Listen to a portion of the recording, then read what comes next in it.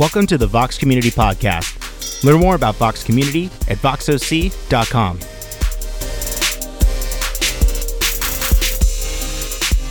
Join us at 10 a.m. on Sundays at voxoc.com/live and at the El Dorado Performing Arts Center. Good morning, Vox. Hi. Is everybody outside? Tell everybody to come inside. Hi, Susan. You guys are back.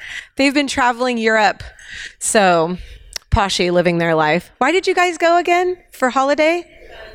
Was it like an anniversary thing? Or no? I feel like that was something, but it was just all encompassed. Friends, anniversary, just get out of America. Got it. And it was fun. Well, we're glad to have you back. I know I want to live there too. I say I want to live there, but then I'd miss everybody. And I did live there and I couldn't understand what people were saying because I lived in Germany and it was very difficult. It's very isolating. I actually had to go to therapy for it for a little bit. So I don't know if I want to live there actually. Well, welcome this morning. We're sure glad to have you guys here. My name is Carrie. I'm one of the teaching pastors here at Vox. I get the honor to share with you guys once in a while and also get the honor of doing some of our care workshops. And we're going to kind of get into that this morning. But I do have some announcements for you. Gosh, I can't see you guys with these glasses on. I forget about that. So we have some announcements this morning. One is our Vox dinners. So, it's already up there. Look at that. You are so on it. Our Vox dinners are a place where we come together once a month and we just have dinner together. I think when Jesus said, hey, feed your neighbor, I just think he meant, just feed your neighbor. I don't know why we have to complicate it. So we want to come around the table, have dinner together, and just have conversation and hang out and talk. And that's what is so amazing about Vox is it doesn't have to be, or just even the body of Christ, it doesn't have to be this we have to talk about all these spiritual things and we're just going to have dinner together. And I don't know if you're like me, but when you have people over for dinner or you go over to someone's house for dinner and you just start chatting, food does that. You just kind of start talking about stuff and life and your kids and your marriage, or maybe you just get into work or whatever. And so this is a beautiful space to just kind of create relationship and community around the table. So if you are interested in signing up to be a part of Vox dinners, they're doing them once a month. You can go to voxoc.com and there's several places around the county that are hosting them. So that would be something that I would really encourage you to check out, get a part of. It's kind of a great next step into just how do we take what's happening here, because this is not the end result, right? This is the very beginning result. This is get your Sunday morning is get your toe wet, but you're not going to create in community in these rows. It's just not going to happen. So let's step into a little more community and join those Vox dinners if you feel like that would be a great next step for you. And secondly, I want to chat with you guys a little bit this morning about what we've been doing here at Vox, kind of outside of the Sunday mornings, and share with you a little bit. So for 3 times now, we have done Vox workshops, and they have been geared around a specific subject. How many have gone to a Vox workshop? A lot of you, yeah. And they've been highly attended, which is amazing. Not that it's look how many numbers we've had, but we've had over 50 people at every single one, which shows us there's a need. And it's something that you're desiring. We actually took kind of a survey from all of you. What are your needs? What are your wants? What are your desires? And 80% of you came back with the need to want to dive deeper into some coaching, even some counseling, and have some workshops based on these specific topics. So out of these Vox workshops, as my brain is working, and all of Vox's leadership brain is working, is how can we continue the conversation? The workshops are great. They're 2 hours, but really they just kind of open us up to going, what do we do next? How do we take this a little deeper? And so what we have created, what Freedom Movement, the organization, the nonprofit that I run, is partnering up further with Vox, which is just my heartbeat, is to be a tool for the church, and to come along alongside the church and create process groups for men and for women. And so it's a continued conversation. And a lot of you have been asking, what are process groups? What's going to be happening in those? And really, a lot of it is to equip you not only to have better conversations with the people that you love and to really kind of get to know yourself better, but what happens when a friend comes up and says, I'm struggling with depression, I'm struggling with anxiety. And the question isn't, will that happen? It's when will that happen? And we want to equip you for that. You know, Sunday, I think the church in essence has done a disservice by putting so much of their energy into this space right here, the Sunday morning space. And don't get me wrong, I love the Sunday morning space. But again, you're not gonna get better. You're not gonna, get healed. The mental health part of you is not going to engage in these rows. It's just not. It's a catalytic tool to be able to get you into further community and further conversation. So I'm encouraging you guys to really think about what is my next step? And these process groups are going to help you with that. They're short term. They usually run about 8 to 10 weeks. We have 2 that are running right now. We have one for men. That is called Bricklayers. It's going to be led by Jeff Myers, who works for me at Freedom Movement, and he is been trained under Dr. Townsend, who not only has trained him to do process groups for church and church leaders, but also for men in corporate America, really helping how do we engage in conversation, how are my communication skills, and just really processing through that. I know a lot of you men are like, I'm not trying to go to therapy. And this is not therapy, okay? We are not therapists. We just want to help engage in the conversation. So even if you've gone through a ton of therapy and you feel like, man, I really know myself. Even if you've never gone to therapy and you're like, I don't know myself. Is this group for me? Yes, and here's why. Because men, whether you know it or not, you need each other. You need to sit with other men and know you're not alone. You need to be able to know like, hey, I'm kind of thinking this, help me process through this and have a safe place to do that. If this is the safest place to talk about anything and all we do is have someone on a Sunday morning talk at you, then we're really not following out the desire of what our church is standing for. So I want to encourage you, we do have a limited number of spots for Bricklayers, and we have a limited number of spots for the women's group, which is the exchange process group. It's actually going through the workbook course that I wrote. We're going to cover in the women's group through grieving, understanding what that even means, forgiveness, trust, surrender, what victory actually means. I do a lot of the video teaching there, and Laura Weber, who also works for me, is a spiritual director. She has a master's in spiritual direction, and she's going to actually help process through that group, conversation in that group. I've ran 5 groups now, and I'm telling you, on the other side of that is just beautiful conversation, getting to know yourself a little bit better, but getting to know the people around you, getting communication tools so that you can go out into the world and effectively love people with a little more freedom. So these groups normally cost $300 per person, but here's the beautiful thing, that Vox so believes not only in your spiritual health, but in your mental health, that they have partnered with Freedom Movement and said, look, we're going to cover half of that for everybody. We want them to come. We want them to be able to go. So for the process group for women starts this Tuesday, and there's like 5 spots left, I think. Starts this Tuesday. It will run for 9 weeks. The girls get an extra week. We just need more time. So that one starts this Tuesday, and it's $150. You can sign up at voxoc.com/workshops. The men's starts not this Tuesday, but the following Tuesday. That will run for 8 weeks. Again, that is also $150. Isn't it cool to be a part of a church that says, I love missions. I love going out. We love, helping people go out. But Vox is looking at our community and going, where is our money best spent? And that is in the building up and healing up of the people in these seats, because we believe that the more free you become, the more freedom you share with others, because free people just free people. Hurt people hurt people. So we want to encourage you. I know some of you men are on the fence, and women, it's not a hard sell for you. You'll talk all day. But men, I know, for me, I want to sit here as a wife, as a daughter, as a sister. to have your voice in our life is so impactful and powerful. And I know for some of you, the struggle is, I don't know how to say it.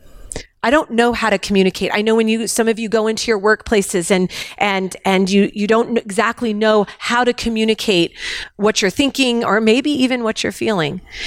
This is the place to do that, and it's safe, and we've provided it for you, not because we think it's a need, but honestly because you said it was.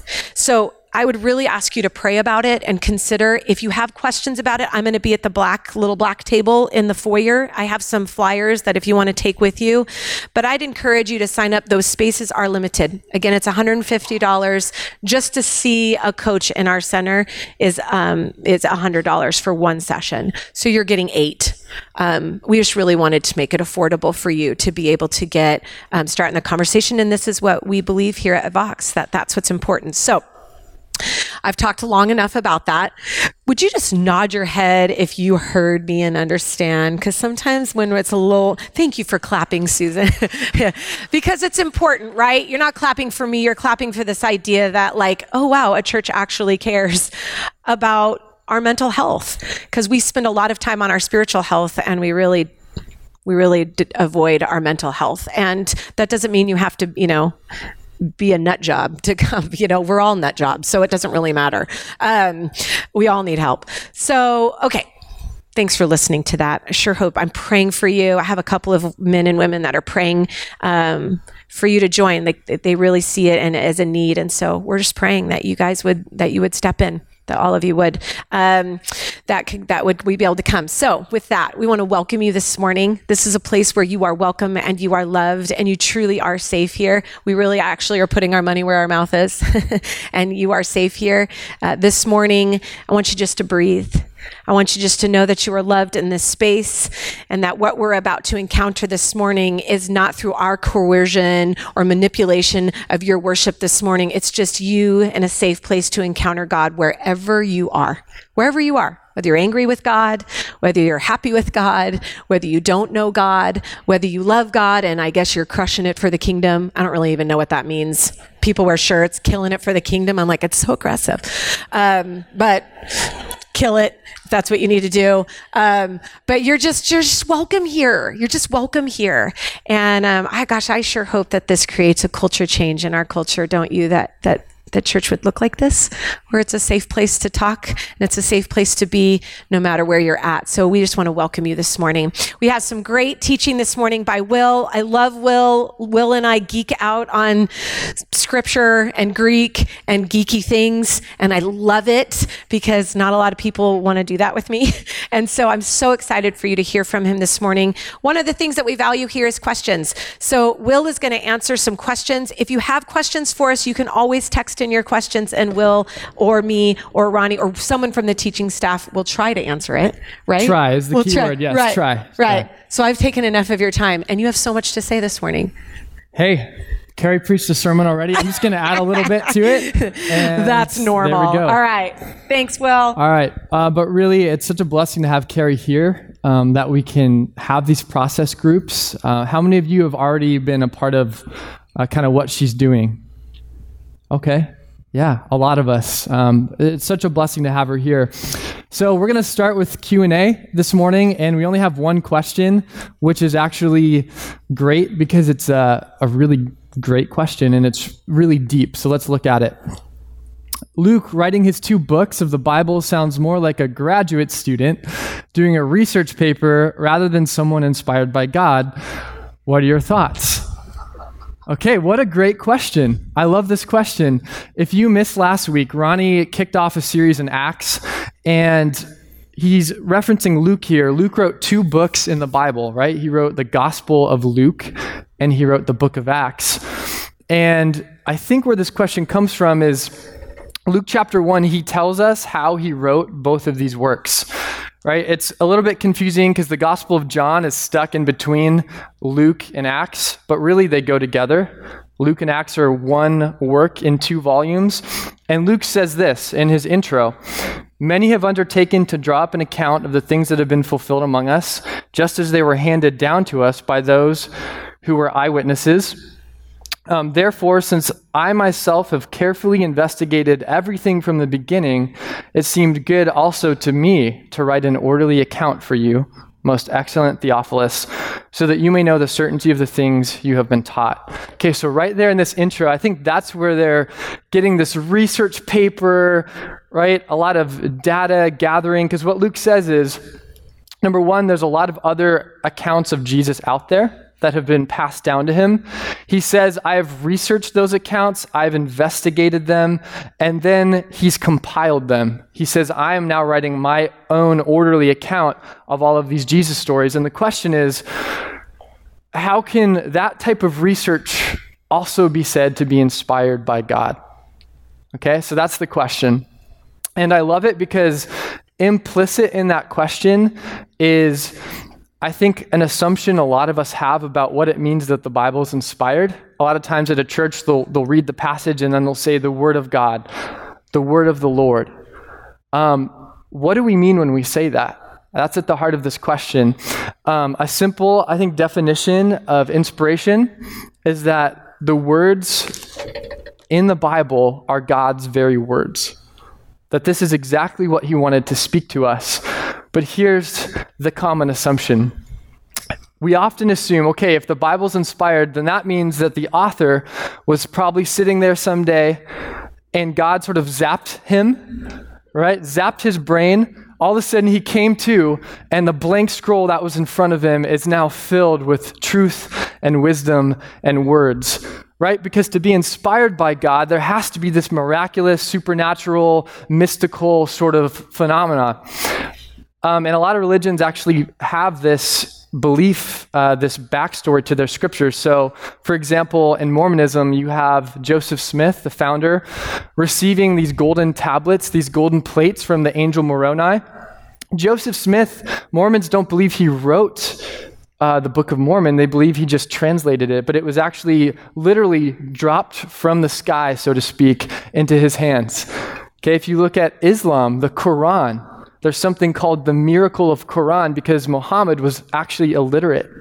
He couldn't read or write, and the miracle of Quran to a Muslim is the fact that this illiterate man supernaturally produced this body of work. So do you see how that kind of both Mormonism and Islam are hand in hand in that? Christianity is completely different.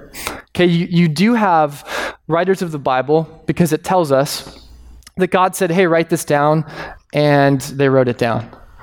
There are examples of that, but that's not how it usually works. Humans are not just passive vessels in the writing of the Bible, but they're actually participants. So it's amazing when we say the Bible's inspired, God doesn't just inspire the actual writing of the words on the page, but he inspires everything surrounding it. Think of inspiration less as just writing words, think of it as a process. I think that's a helpful way.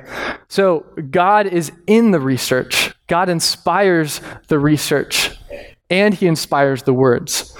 The words come out of the research. And so when you read the Bible, what you'll notice is no two books are the same. Why is that? Because the personality of every author is allowed to come through, to shine through the text. So God uses the education level of the author. He uses the background. He uses their social network.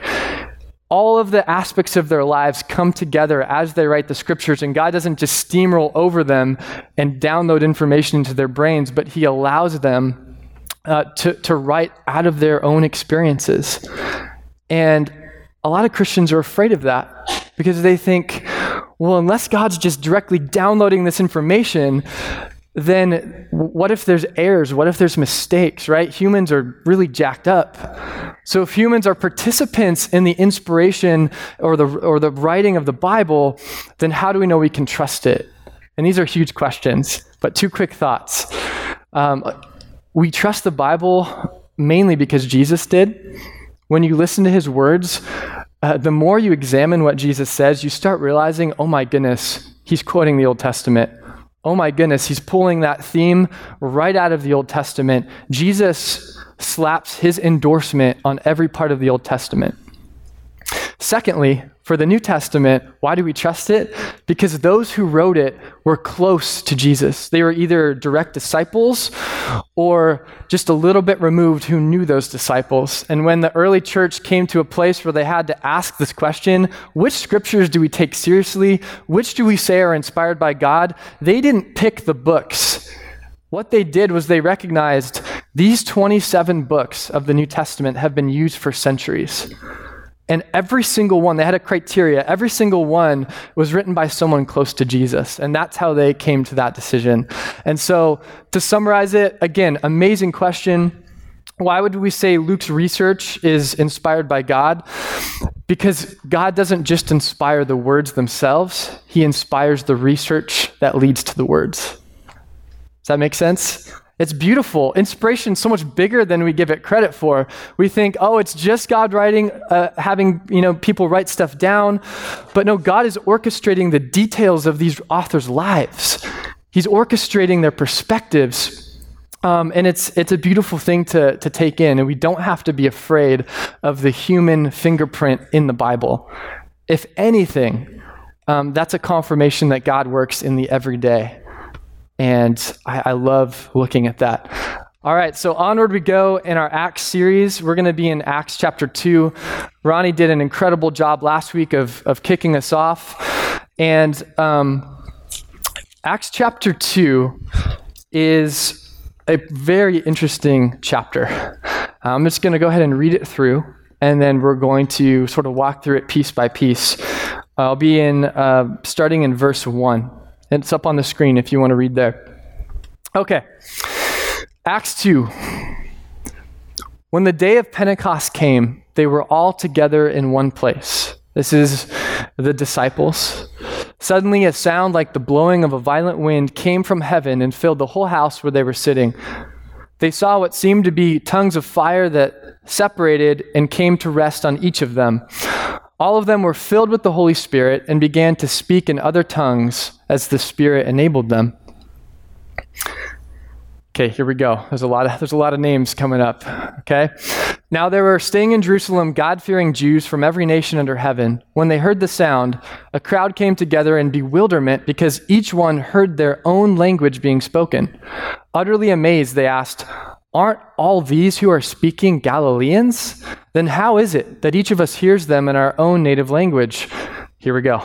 Parthians, Medes, Elamites, residents of Mesopotamia, Judea, Cappadocia. Aren't you glad you're not reading this?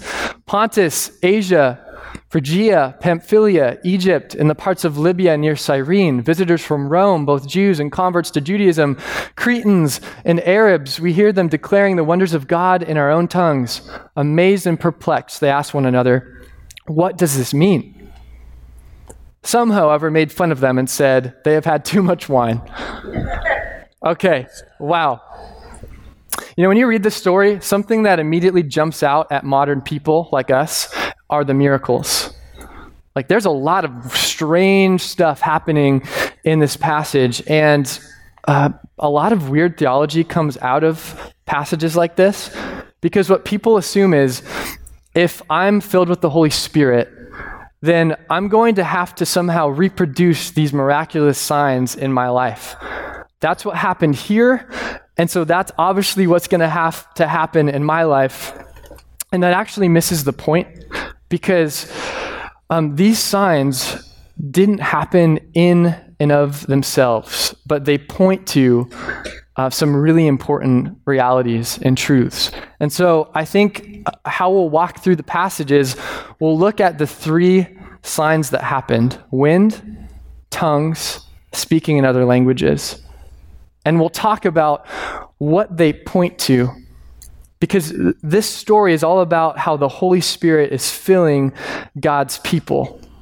And there can be a lot of confusion about the Holy Spirit. Some circles of Christianity, it feels like that's all they talk about. Anyone have that background? Okay, a couple of you.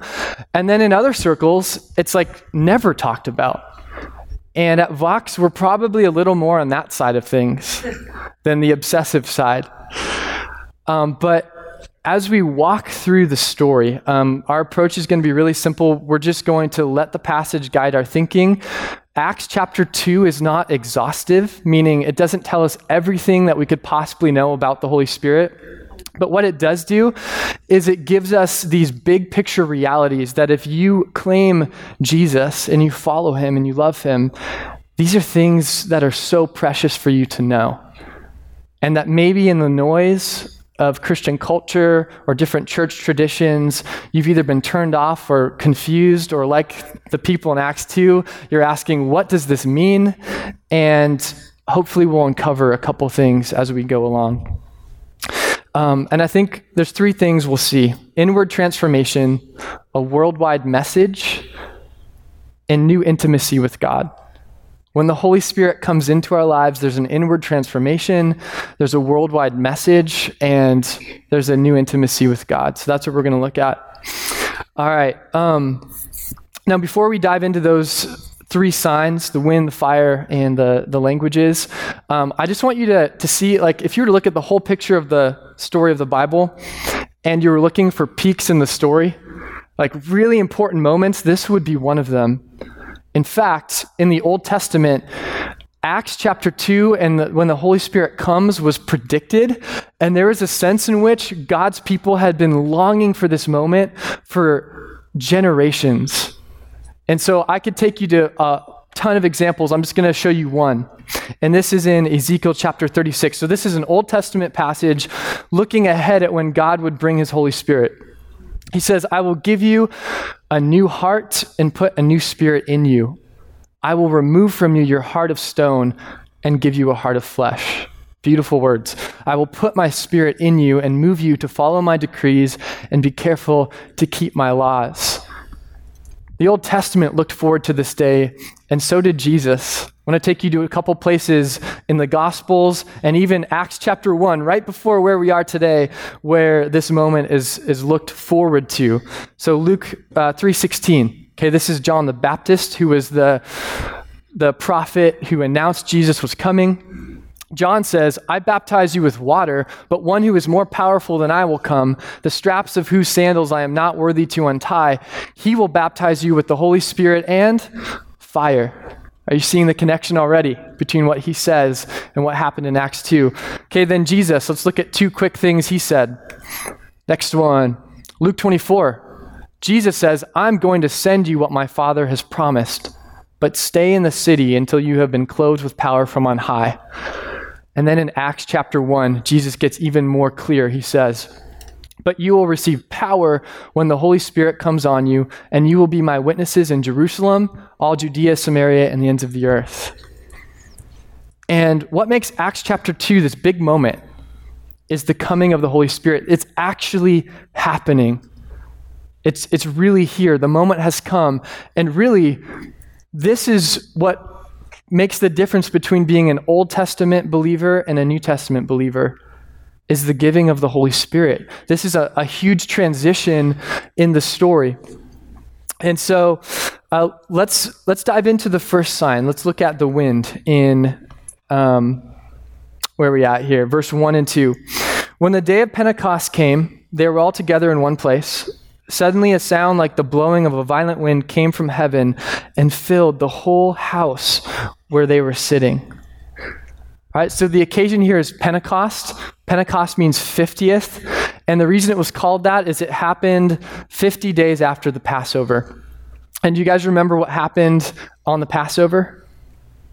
What happened? The Passover happened on the Passover.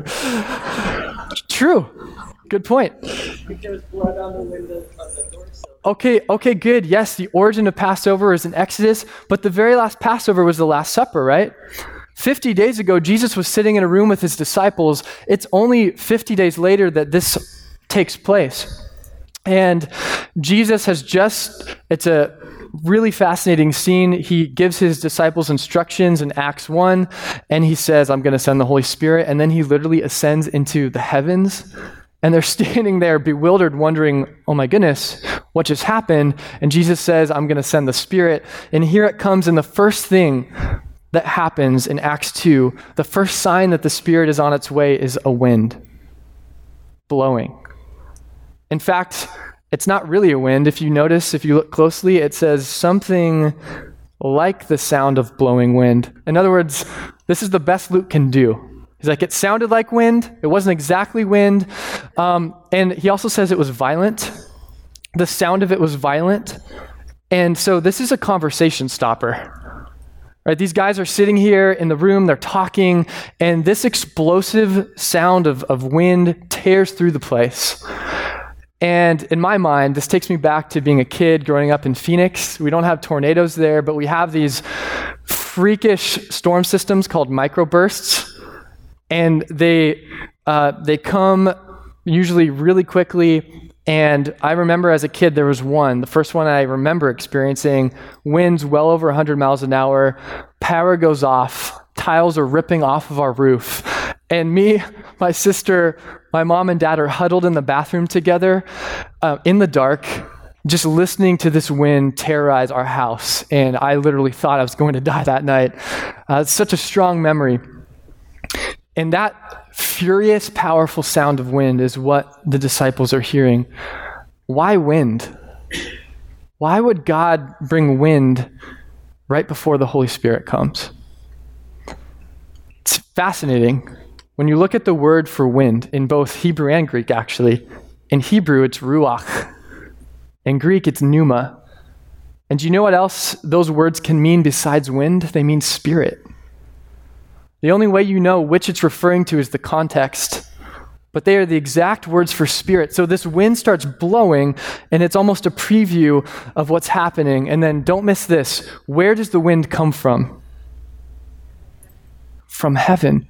Why does Luke specify from heaven? Well, because he wants to make it absolutely clear. This wind, it's not some freak storm that blew through. This is actually divine. It's not human in origin, but it's coming from God. And this is actually a key point in understanding the Spirit, and something that I think is helpful for us to think about. Transformation never comes from within us, from our own power. Transformation comes from God giving us his power and transforms us from the inside out. And that's the reverse of what we're taught. Often what you hear, especially in American culture, we love self-esteem mentalities, right? You have what it takes. You know, other people are talented in the world, but we tell our kids often, but you are the one. You are special. Right? You got second place. Well, the other kid cheated because you're a champion.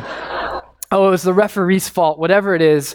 And but on a serious note, we really believe often that we have what it takes to change our lives. And Luke says what's about to happen was not the disciples waking up, mustering their strength, finding some inner power. This was a wind from heaven. This is God literally breathing down his Spirit. And that's how things happen. That's how transformation happens, the inward transformation. And our problem is that we're determined to find solutions on earth that only come from heaven. And that's what the Spirit is about, is transformation.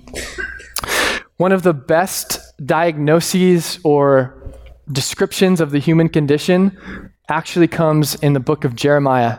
So let me read you this verse. Jeremiah writes, "The heart is deceitful above all things and beyond cure. Who can understand it?" And without the Spirit's power in our lives, we're hopeless. We all have this sense that something's not completely right in us, if we're honest. It's not hard to look around at the world and see that things aren't good. But the question is, what do we do about that? And the answer is not try harder. The answer is not strive to be a good person. The answer is you need an absolute heart transplant that only the Spirit of God can bring.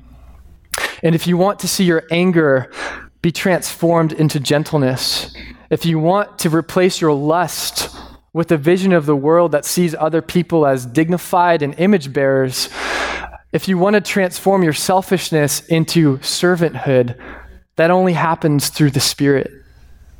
That's what he does. He transforms hard hearts of stone and replaces them with hearts of flesh. And all of us probably want that, but we're like, okay, so am I supposed to listen for the supernatural wind? Am I supposed to feel the breeze? Because I've never experienced that. And this is where Luke is very helpful. We have to realize that Acts chapter 2 is a big moment in the story. God pulls out all the stops in a way. He's like, I'm not going to let this moment go by without some signs and some miraculous things. But did you know that Luke talks about the Holy Spirit more than any other gospel writer? And most of the time, how does the Spirit operate? In the everyday and in the silence. And so Luke loves to tell us about how Jesus did things in partnership with the Holy Spirit. So Jesus goes here, and Luke says it was in the power of the Spirit. Jesus does something or says something, and Luke tells us the Spirit guided him. But it's almost God's power working in the background. And so friends, don't mistake the silence for absence. When the Spirit is working in your life, much of the time we're not even aware of it. It's sort of like those growth metrics, you make a chalk mark above a kid's head and you can't see them growing, but after a while you go back and you can see the progress. That's how the Spirit works. But the greatest miracle of Acts 2 is not the rushing wind, it's not the fire, it's not the speaking in languages. The greatest miracle is the transformation of the human heart. That's the most miraculous thing the Spirit does, because we know how stubborn human beings are. We know how solidified we are in our habits and in our thought patterns. And the fact that the Spirit comes in and does something about that is incredible. It's amazing. And so let's go on to verse 3, to the second sign. Luke says this: they saw what seemed to be tongues of fire that separated and came to rest on each of them. Now we're going to come back to the second sign, to the fire, in a minute. Let's go on to the third. All of them were filled with the Holy Spirit and began to speak in other tongues as the Spirit enabled them. And so here we see that the Spirit brings a worldwide message. And I love this because this is an attention grabber. Okay, God in his wisdom waits for Pentecost, which was a time when Jews from all over the world came together into one place. Why would God wait until that moment? Because he had something planned. And imagine if you were in a country that didn't speak English, you hadn't heard anyone utter English for days, and you're walking through town and suddenly you hear someone speaking in your language and there's a commotion. Okay, this was drawing a crowd. People didn't quite understand what was going on, and so they come in to get a better look, and they're absolutely stopped in their tracks. And something interesting that scholars have noticed about the story is normally ancient writers are really brief, right? They give you the main point, and then they move on quickly. But Luke lists all of these people and places, which I read for you and probably slaughtered half of the names of them. Why does Luke go to the trouble to name all of these places? Right? If ancient writing is usually brief, I mean, he clearly slows down to tell us, oh, these people were here and people from this region were here, and it was everyone coming together. And the answer is not, again, the point's not that, oh, everyone just happened to be speaking other languages. It was really cool. The point is, well, what were they speaking? And he tells us, he says they were declaring the wonders of God. In other words, the gospel. They were talking about the message of Jesus. And suddenly, these disciples are able to communicate in other languages they've never learned to tell people about Jesus. What does this mean? Back to the crowd's question, what is God doing here? What does this show us about being filled with the Holy Spirit? And it shows us that God's heart is for the entire world. The gospel knows no barrier of language or religion or culture. There's not one culture that is superior to others. Notice that God doesn't steamroll over the languages of the world and say, if you want to worship me, if you want to know me, you're going to have to speak this special language. Instead, what God does is he reaches out to everyone in their native tongues. God's heart is for the world. And what's amazing about the story is it's actually a reversal, a turning on its head of the Tower of Babel. And if you're unfamiliar with that story, it's in Genesis 11. God has said to humanity, I want you to be fruitful, have sex, multiply, and fill the earth. Because I want to bless you, and I want you to go experience my world. And the people in Genesis 11 say, no, we don't want to do that. Instead, we want to bunch together in rebellion, God, and we actually want to build this tower as a statement of our greatness. And so God says, okay. And what he does is he confuses their languages. So suddenly they can't communicate anymore. And as a result, they kind of pick up and they move on and they congregate with other people who can understand them. And that's the Tower of Babel. Acts chapter 2 is God reversing that. Do you see that? So good. If you were going to look at Genesis 11 and say, well, that's harsh, God, to confuse those languages, then see Acts 2 and see that all along God's heart was for the nations. And that God is now stepping in here at this point in the story and saying, I am bringing back together what Babel drove apart. And that's what the Spirit does. And so this continues on through the whole story of the Bible, this idea that the gospel it doesn't show favoritism, but it's for all people, all cultures, all languages, all backgrounds. In Revelation, we get a picture of what worship will be like in the new heavens and the new earth. And one of the things that we see there is that worship's going to happen with people of every tribe and tongue and nation. And I think we would all agree that that sounds great, right? This idea of a multicultural worship family sounds wonderful. I mean, we're here in progressive California, right? We're more open-minded than a lot of other places. That all sounds good. But what does this really mean practically? If being filled with the Holy Spirit means unity with really the world, what does that look like? And I want to give us just a couple of things quickly. One, it means the death of superiority. And this is challenging for us.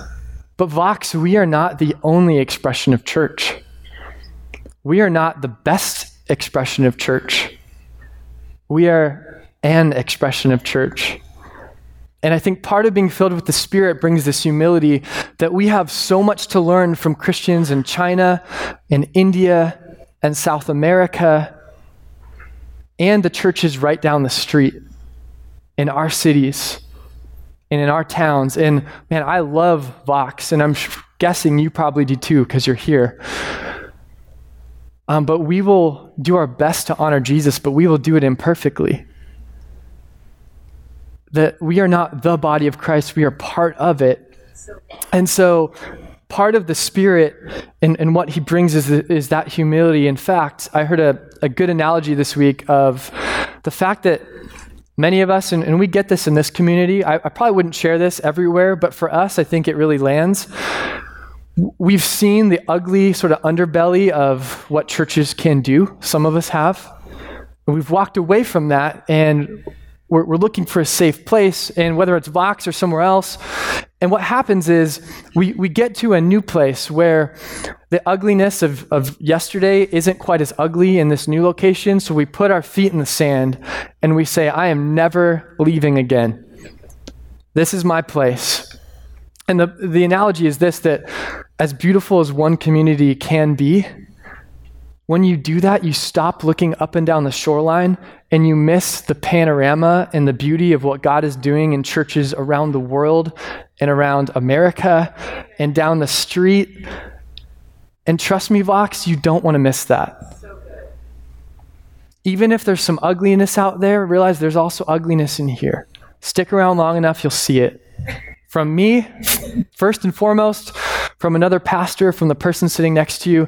And the Spirit says we all have something to learn from each other, whether it's international, national, or on the neighborhood level. Okay, the next one, this worldwide universal message of the Spirit.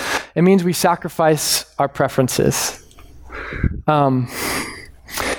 There's this idealism that says, well, if everyone's in the room, we're going to mix cultures, we're going to eat each other's food and admire each other's clothing. It's going to be super fun, one big party.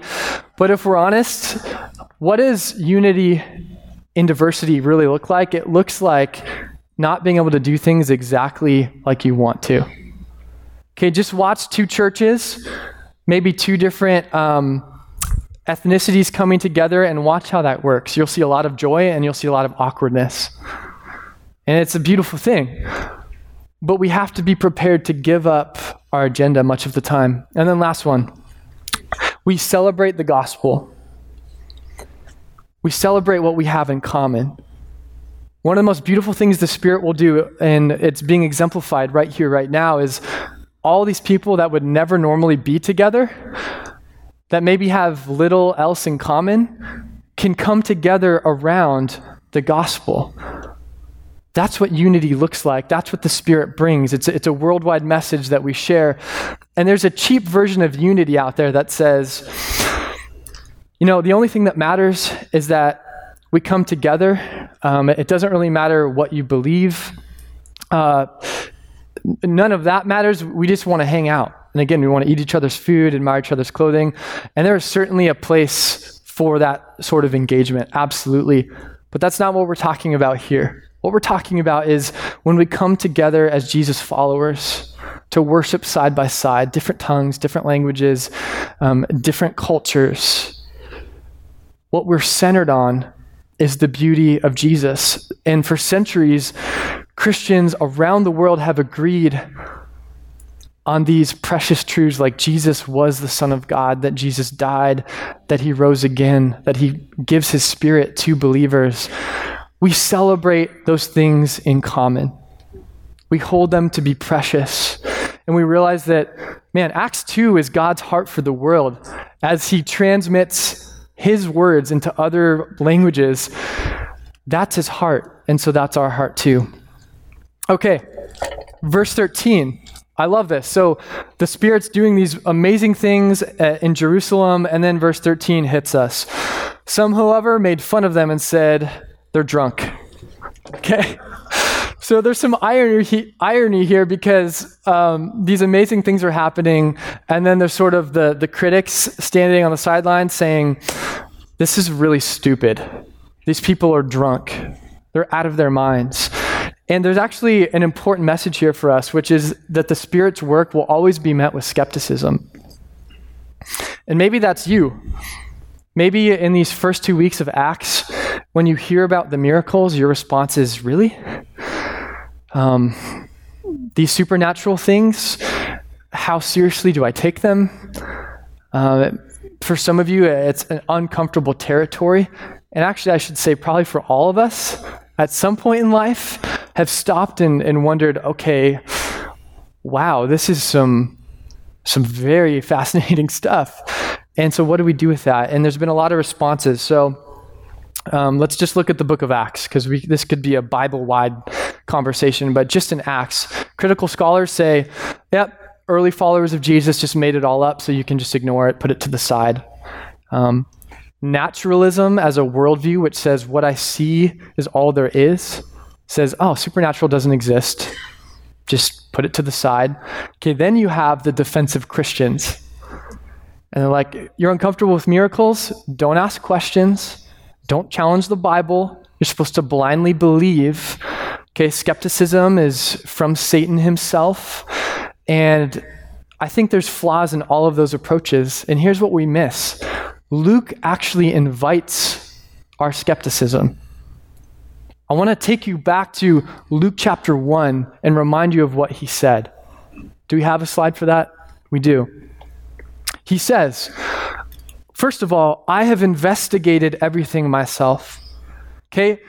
If Christians are going to say we shouldn't have any skepticism, well, then Luke is sinning, because he's investigated everything carefully, minutely, from the beginning. Then he's written it into an orderly account, but this is why he wrote it, so that you may know the certainty of the things that you have been taught. Luke says, examine these Jesus stories closely, see for yourself. And even critical scholars have come to realize, Acts does talk a lot about miracles, but Luke's history is actually very meticulous and surprisingly accurate. And so there's this tension there for critical scholars. For a while, they were attacking the history of Acts, and the more we look into it, the more we realize Luke really did know some things that you could only know if you were there. And so I think here's Luke's claim, is that if you're willing to come to these stories honestly and openly, not only can you see Jesus, but you can be changed. And I don't know what perspective you're coming at the book of Acts from. You know, this is our first series, and we're going to walk through the book, and there's going to be a lot of miraculous along the way. And I would just invite you to ask God even now to start softening your heart. Or maybe your prayer would be, Lord, open my eyes to see what's really here. And you don't have to check your skepticism at the door. I think Luke is actually addressing it. And let's look at the last one, back in verse 3. The third sign is the fire. And it shows us this new intimacy with God. Verse 3 says, they saw what seemed to be tongues of fire that separated and came to rest on each of them. Okay, what's going on with the fire? This is an interesting one. Well, in the Old Testament, when God shows up, very often there's fire. Okay, you have the burning bush. You have Mount Sinai, where God engulfs the summit in flames. You have God leading Israel through the desert in a pillar of fire. But there's this dilemma with God's presence in the Old Testament. On one hand, you can see him. He manifests in fire, and there's a comfort in knowing he's there.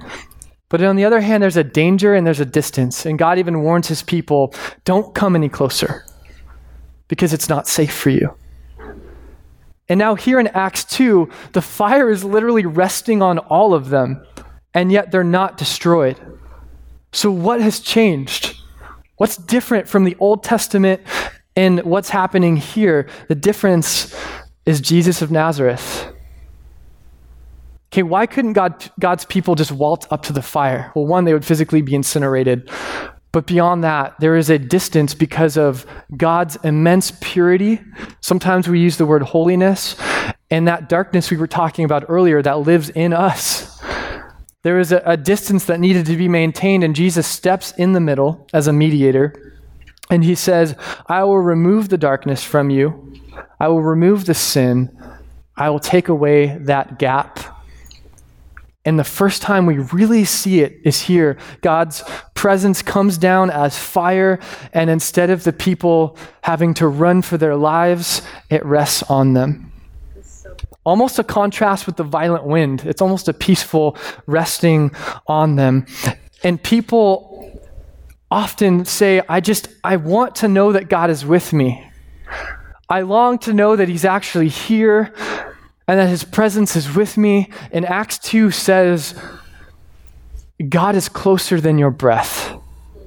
For those who are in Jesus, God doesn't just want to dwell near you, he wants to live in you. And that's what Acts 2 is really all about. And it's not just when we feel it. It's not just when we get goosebumps, but it's a 24/7 objective reality. The Spirit lives in us, and just like the life of Jesus empowers us, provides this inner transformation, helps us to find unity in this worldwide message that we share with our neighbors, near and far. And there's this new intimacy that God is with us. And I want to just stop by taking you to, I think, one of the most beautiful descriptions of what the Holy Spirit does in our lives in Romans chapter 8. And so a lot of people wonder, what does this mean? Christians are always talking about the Spirit living in us. What does that really mean? And I want you to listen to God's heart for you. First one, Romans 8:10. But if Christ is in you, even though your body is subject to death because of sin, the Spirit gives life because of righteousness. In other words, our bodies are always breaking down, falling apart. It's discouraging, but there is life inside of you eternal life for your spirit that is a gift from his Spirit. Next one. And if the Spirit of him who raised Jesus from the dead is living in you, he who raised Christ from the dead will also give life to your mortal bodies because of his Spirit who lives in you. This is amazing. Did you know that the Holy Spirit raised Jesus from the dead? It was his power. Okay, the first verse we just read said, you have eternal life, but your body's breaking down. Now this passage says, even though your bodies will break down and you will die, you will have a moment where you breathe your last, the Spirit will one day raise you back to life. Both spirit and body are covered by God's powerful Spirit. Next one. For if you live according to the flesh, you will die. But if by the Spirit you put to death the misdeeds of the body, you will live. Back to the inner transformation. Okay, those habits that you can't kick, those patterns that you feel helpless to change, the things that flow out of you that you hate, the Spirit is silently chiseling away at your heart, transforming you into what you are meant to be. And yes, we partner with him, but much of it is his doing. It's more of a surrender than it is a struggle. And while you sleep, while you work, while you read, while you pray, he is doing that. And being aware of it has been one of the most transforming doctrines of my life. Realizing that I can stop trying to change myself, stop trying to do voodoo Christianity where I perform the right ritual and get the desired result, but I realize, no, I have been infused with the power that is not my own, and that's how I change. All right, next one. The Spirit you receive does not make you slaves so that you live in fear again. Rather, the Spirit you receive brought about your adoption to sonship, and by him we cry, Abba, Father. This is beautiful. The Spirit is your freedom. So whatever happened in your past, whatever mud you've been drugged through, whatever destructive decisions you've made, it will come calling at some point. It will seek to define you. It will seek to drag you back. And the Spirit stands in the gap and says, no, this one's free. This one is mine. You don't have to be afraid anymore. That's what the Spirit does. That's why we're filled with the Spirit. I think we have two more. The Spirit himself testifies with our spirit that we are God's children. Beautiful words. One of the greatest lies that any of us will face is believing that, yes, I came to Jesus, but I've let him down to the point where he's going to let me go. That I've taken one step too far outside of his will, outside of his commands, and he's going to let me go. And listen to what the Spirit does. He whispers to us silently. I don't know, maybe sometimes audibly. No, you belong to him. There is nothing that can snatch you out of his hand. You are his child. He has adopted you. And the fierceness of a father or a mother defending their kid against hostile forces. Okay, what the Spirit does is just reminds you, no, you are loved, you are secure. When you're faced with questioning your identity or your security, the Spirit says, nope, you're safe. I've got you. None can snatch you out of the Father's hand. Not only has God done it, but God reminds us of it. That's what the Spirit does. And then last one. In the same way, the Spirit helps us in our weakness. We do not know what we should pray, but the Spirit himself intercedes for us through wordless groans. In other words, when you don't have the wisdom, when you don't have the words, when you don't have the strength, when you don't have the awareness, when you don't have the solutions, God, the Holy Spirit, is praying on your behalf. Do you realize that? Prayers have been uttered on your behalf for your protection, for your growth. And you were probably sleeping at the time, maybe weeping, maybe questioning, and all the time the Spirit is contending for you, working for you. And yet so many of us wonder, why would I need to be filled with the Holy Spirit? That's the answer. Why would God use all the bells and whistles when the Spirit comes for the first time? Why are there these miraculous signs? Because look at the gift it is. Look at the gift he is. It's beautiful. So I pray that you carry those truths with you. And as we continue through Acts, the Holy Spirit will not disappear from view.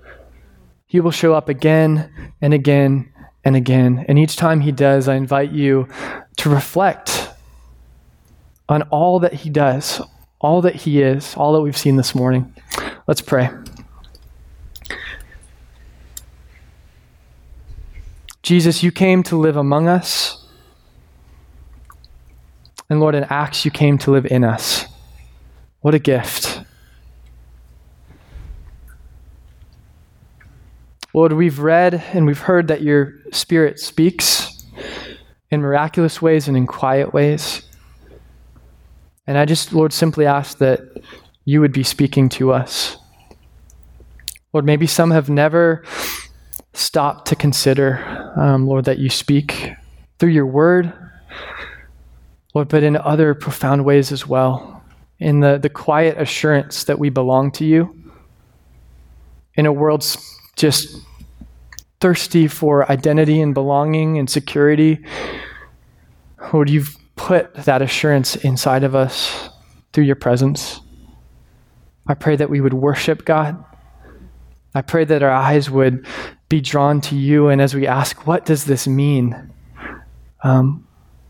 We would just have a sense of your presence with us, God, and your power in us. We love you and pray this in your name. Amen. All right, Vox, couple quick announcements, and then we'll let you go. I know we're a little bit late, but we have, first of all, participation boxes at the doors, and if you would like to give financially to what's happening here, you can do that. Secondly, want to remind you that Carrie will be at the table as you leave, if you want to hear more about process groups and all that's going on there. And then thirdly is middle school, which, yeah, there they are. I see you.